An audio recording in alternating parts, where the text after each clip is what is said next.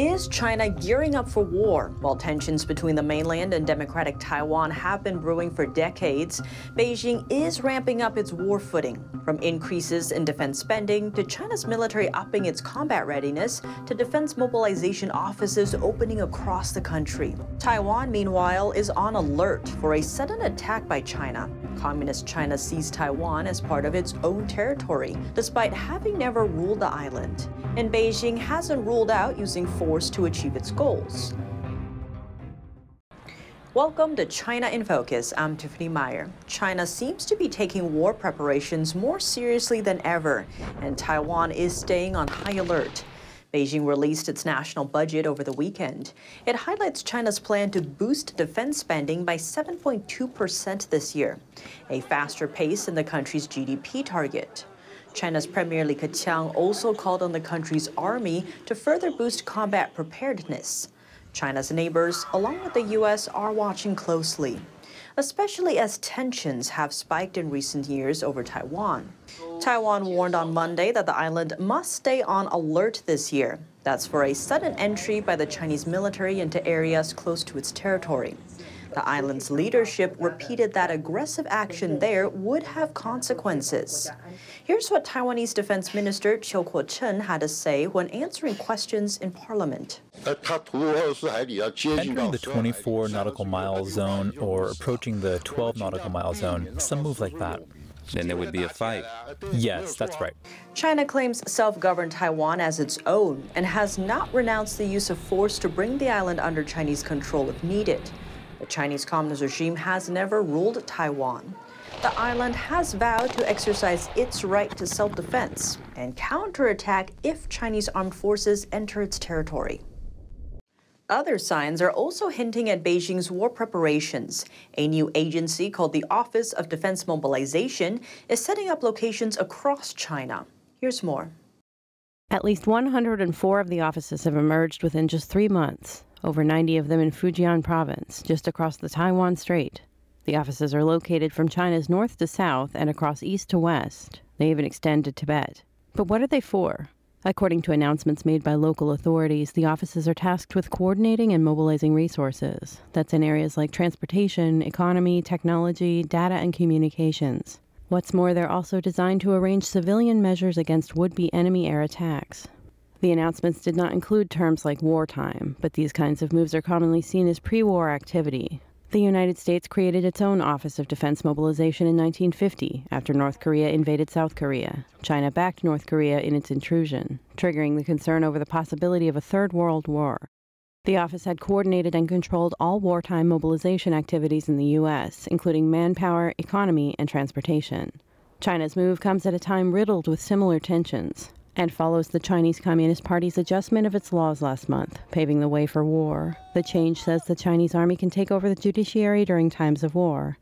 A China affairs analyst says this change could force civilians to join the army and fight. And as long as a wartime declaration remains active in China, anyone who voices opinions that stray from Beijing's narrative could be at risk.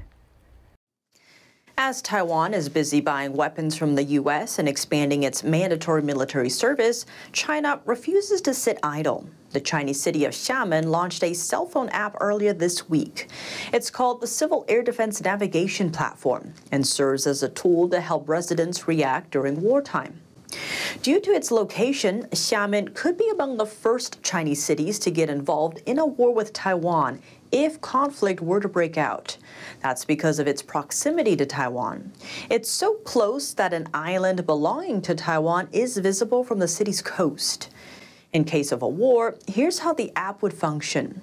First, it becomes an early warning notification system complete with a flashing light, meaning while air raid sirens sound off, the cell phones in users' hands will be blinking too. Second, the app would show the 5 closest bunkers relative to the device's location. It would also give directions to get there. The city houses more than 1,000 bunkers. And on top of that, all local subway stations can transition into temporary bunkers during wartime. According to local media, the app does not use the U.S.-made GPS navigation system, but the Chinese Beidou navigation system. It's called the Beidou Positioning System, and Beijing has been trying to replace GPS with it. Washington may soon change the way it stocks high-end munitions. U.S. Army officials are in the process of ramping up production. That's in the face of challenges with replenishing munitions stockpiles. Much of them sold to Ukraine and would be needed if war were to break out with China over Taiwan. Assistant Secretary of the Army Douglas Bush said the U.S. must have more than one source for the gear, suggesting a situation where all the democracies in the world working together to be a giant arsenal and calling it a total win-win. Former President Trump laying out what he would do about China if he wins the 2024 race. At Saturday's Conservative Political Action Conference, he pledged to stay tough on Beijing. I will revoke China's most favored nation's trade status immediately on day one. The U.S. first gave China what's called most favored nation status in 1980. The designation lowered U.S. tariffs on imported Chinese goods and made products from China more competitive in the market. Back then, that status had to be renewed every year. But in 2001, Congress voted to make that status permanent for China. And I will implement a 4-year plan to phase out all Chinese imports of essential goods and gain total independence from China. We have to do it. We have to do it. I will hold China financially accountable for unleashing the China virus upon the world. Trump also pledged he would pull the U.S. out of the World Health Organization, or WHO. The U.S. has been one of its largest sources of funding, providing $200 million to $600 million every year. Trump suspended that financial support for the WHO in his term. President Biden restored the funding once he took office. Chinese leader Xi Jinping is reshuffling his team, filling up his cabinet with loyalists. These officials will interact with U.S. counterparts in trade negotiations. NTD's Sam Wong has the latest. On Sunday, top Chinese officials gather for a major Chinese Communist Party meeting, the two sessions. This year, Xi Jinping officially secured an unprecedented third term, plus a total leadership reshuffle. And he's filling up his cabinet with loyalists. Li Qiang is confirmed as the premier, Xi's second in command. As the party secretary in Shanghai, Li strictly enforced a 2-month zero COVID-19 lockdown last year. The policy sparked anger among residents and dealt a major economic blow to the country. Li graduated from the Central Party School of the CCP and is one of Xi's most trusted allies. Ding Xuexiang is the new executive vice premier responsible for domestic economy. Like Li, Ding has not been responsible for making economic policies up to this point in his career. He served as Xi's top aide in Shanghai and moved to Beijing as Xi's personal secretary after Xi was appointed Chinese leader. He Lifeng is the former chairman of the National Development and Reform Commission. He famously initiated a failed state-led investment project called China's Manhattan in Tianjin. The project left the city with deserted skyscrapers and massive financial debts. Zhu Hexin, China's new central bank chief, is also part of the lineup. Zhu served as the chairman of China's state-owned financial conglomerate CITIC Group. He's now in charge of China's financial policy. Unlike their predecessors, these 4 top leaders in Xi's cabinet have little to no foreign relations experience. China's real estate crash left numerous houses half built in its wake. But when angry homebuyers gather for a settlement, they're faced with violence and arrests by the police. Here's the latest. Videos on social media show crowds of police surrounding demonstrators in multiple cities last week. Homebuyers rallied there to call for either refunds or delivery of their unfinished houses. In several regions, police resorted to violence, beating and arresting people on the spot. Similar scenes played out last month. In Zhengzhou, the capital of Henan province, authorities arrested hordes of protesters. Unfinished housing projects are everywhere around downtown Zhengzhou. Developers cheated buyers out of their money with those uncompleted pre-sale houses. People have no way to defend their rights. Real estate drives China's economy, but last year the crumbling of major property giants deepened market turmoil, sending prices plummeting and more developers into debt. Purchasers poured their savings into planned new homes only to find they never got built. Worse came after 3 years of China's zero COVID-19 policy. Mortgage holders found themselves struggling with monthly payments, thanks to the country's economic slowdown and massive job losses. Homebuyers accuse authorities of squashing the protests, threatening demonstrators, and deleting related posts on social media, instead of addressing the issue. Billionaire investor Mark Mobius is warning about investing in China. He told Fox Business that Beijing isn't letting him withdraw money from his bank in China. Here's a closer look. I have an account with HSBC in Shanghai. I can't get my money out. The government is restricting the flow of money out of the country. They're putting all kinds of barriers. They don't say, no, you can't get your money out, but they say, give us all the records from 20 years of how you made this money and so forth. Wow. It's crazy. The investor thinks Chinese leader Xi Jinping has adopted a very different economic approach compared to his predecessors. He says he doesn't see a very good economic picture in China because Beijing is becoming more and more control-oriented in the economy. As a result, Mobius believes the best investment alternatives are India and Brazil. China's foreign exchange regulator responded on Monday, saying there is no change in China's policy on cross-border money transfer. Mobius led emerging market investment at Franklin Templeton Investments for 3 decades and was known for his bullish view on China. Now, though, he said he would be very, very careful investing in the country. What's the deadliest issue in U.S.-China relations right now? Not the Chinese spy balloon's intrusion into U.S. airspace or the potential military conflict over Taiwan, but the illicit fentanyl made from Chinese raw materials that kills thousands of Americans every year. How does it get here and why? NTD's Xiaohua Li has more. Fentanyl, one of the world's most dangerous drugs. Over 50 times stronger than heroin, is highly addictive and deadly. A dose the size of the tip of a pencil is enough to be lethal. The drug is a synthetic opioid approved for treating severe pain, but is often made and sold illegally. From April 2020 to April 2021, within just 1 year, fentanyl was responsible for more than 64,000 overdose deaths in the U.S., or over 175 deaths per day. It's killed almost twice as many young Americans as COVID-19. But what is China's role in America's opioid crisis?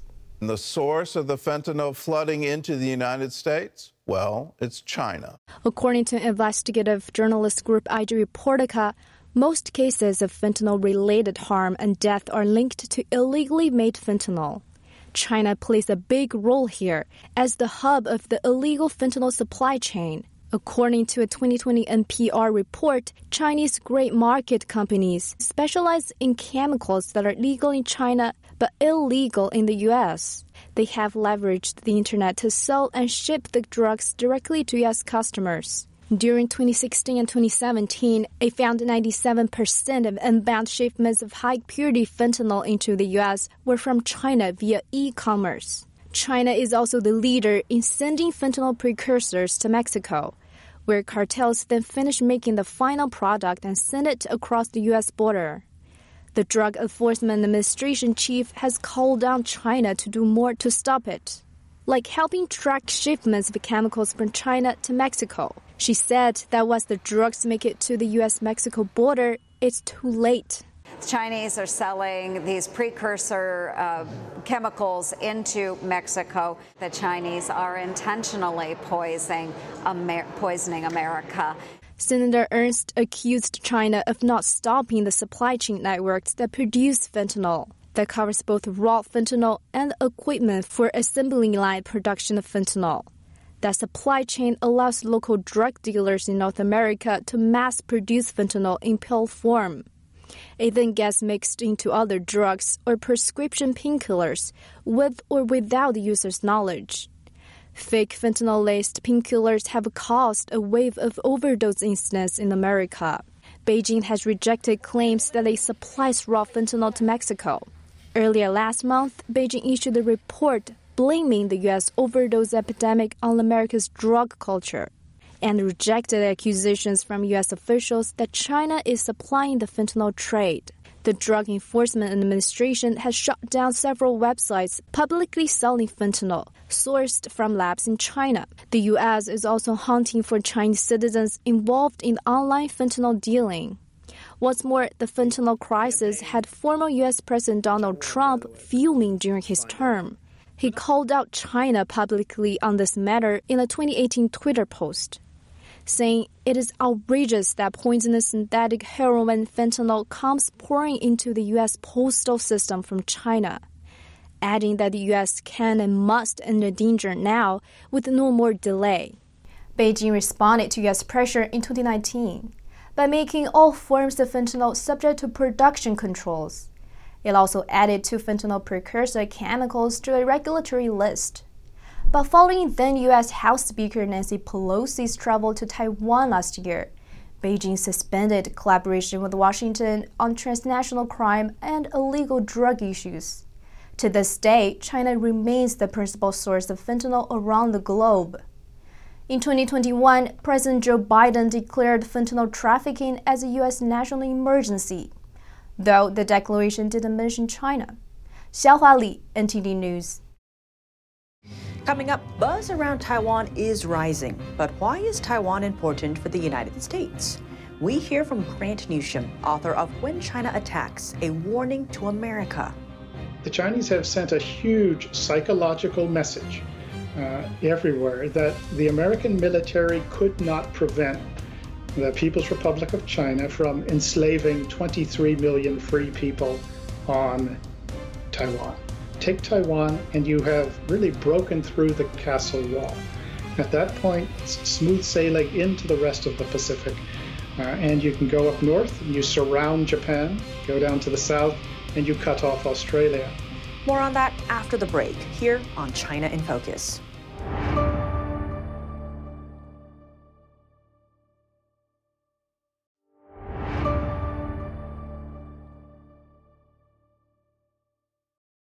Welcome back to China in Focus. I'm Tiffany Meyer.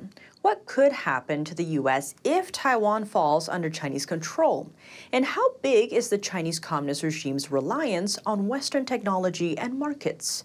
We hear from Grant Newsham, author of When China Attacks, a Warning to America, for a breakdown. For many Americans, they might still see it as, a little island far away, nothing to do with us. What does it matter if it falls? But you really kind of lay out what would happen if Taiwan were gone. Give us a little sneak peek of what's in the book on that. Well, here's the reasons why, the short answers, is that if Taiwan goes under, and by under I mean it comes under Chinese control, you have showed the Chinese have sent a huge psychological message everywhere that the American military could not prevent the People's Republic of China from enslaving 23 million free people on Taiwan. And that's the Americans with its entire military might couldn't do it. America's economic and financial might could not stop the People's Republic of China. America's nuclear arsenal couldn't stop them. And America's implicit guarantee that it will defend Taiwan and protect these people from the communist Chinese, that guarantee meant nothing. Now, who on earth is going to take an American promise seriously after that? So that just might be reason enough to go after Taiwan if you're Xi Jinping. The political, psychological reasons for it, but also just from a military standpoint. If you take Taiwan, you have broken the so-called First Island chain that hems in the People's Republic of China. The People's Liberation Army has a very hard time getting out to the Pacific. So trying to break through this island chain that goes from Japan to Taiwan to the Philippines down to Malaysia. Take Taiwan and you have really broken through the castle wall. At that point, it's smooth sailing into the rest of the Pacific. And you can go up north and you surround Japan, go down to the south, and you cut off Australia. Now, that is a huge advantage from just a military perspective alone. So combine those things, and Taiwan may look like a very juicy target for the People's Republic of China. Now, do we have to lose? No, we don't. But there are some things that we have to do, and that's, of course, why I wrote the book, was to, one, as a wake-up call, a warning, but then also to suggest that we do have ways to change that equation. So from Beijing's perspective, there's just too much downside risk to going after Taiwan. And Taiwan is just the starters. You have to keep that in mind. It's not as if China will say, well, we've had enough now that we've got Taiwan, we're satisfied. Now we're going to become this giant Canada and really nice. It's not going to happen. That would just be starters. The Chinese objectives, which I point out in the book, are very clear.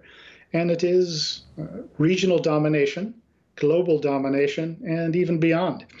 And they're very clear about it. You just have to listen to what the Chinese Communist Party and its leadership actually says. They've told us for years what they intend to do, and we've just chosen not to believe them.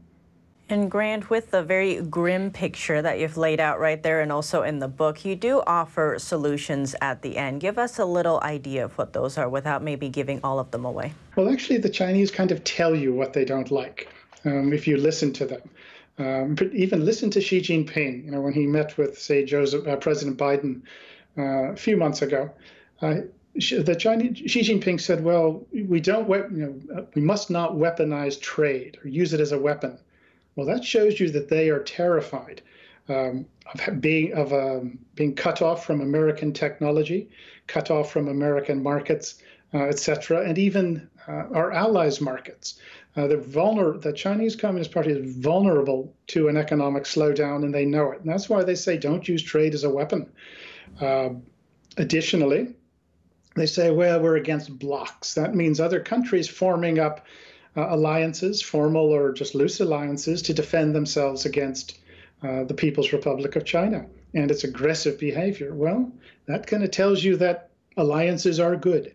And when the free nations of the world get together to protect themselves, it makes Beijing very, very unhappy. Additionally, China is extremely vulnerable on the financial front. And why is that? Well, the Chinese currency, and this is not well known, although it should be, it's not freely convertible, which means that if China wants to buy something overseas, if it wants to fund its Belt and Road Initiative, if it wants to buy off, say, Ivy League professors or even American politicians, active or retired, it has to pay in US dollars. And cut off that flow of US dollars and make it harder for American companies to invest in China. Finally, force Wall Street to stop building up our main enemy. And China will be in a very big, in a lot of trouble. And that's why you'll often see the PRC making these huge efforts to get other countries to accept Chinese currency. But nobody really wants it unless they have to. It's sort of like the script you would get at a high school carnival.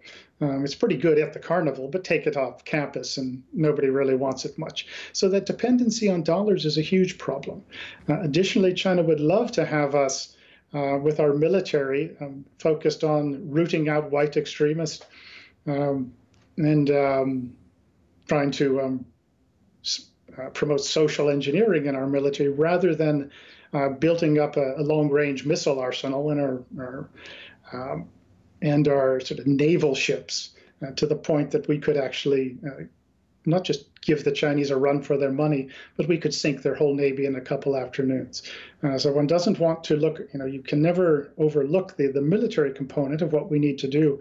But China would be very happy to have us keep doing what we are doing militarily while they continue to just move ahead of us. So those are some of the things that we can do. Well, Grant Newsham, thank you so much for joining us. No, pleasure. I'm glad to be here. That's all for today's China in Focus. I'm Tiffany Meyer. If you have any feedback on the show or have something you'd like to see us cover, send us an email at chinainfocus@ntd.com. We'd love to hear from you. Thanks for watching. See you tomorrow.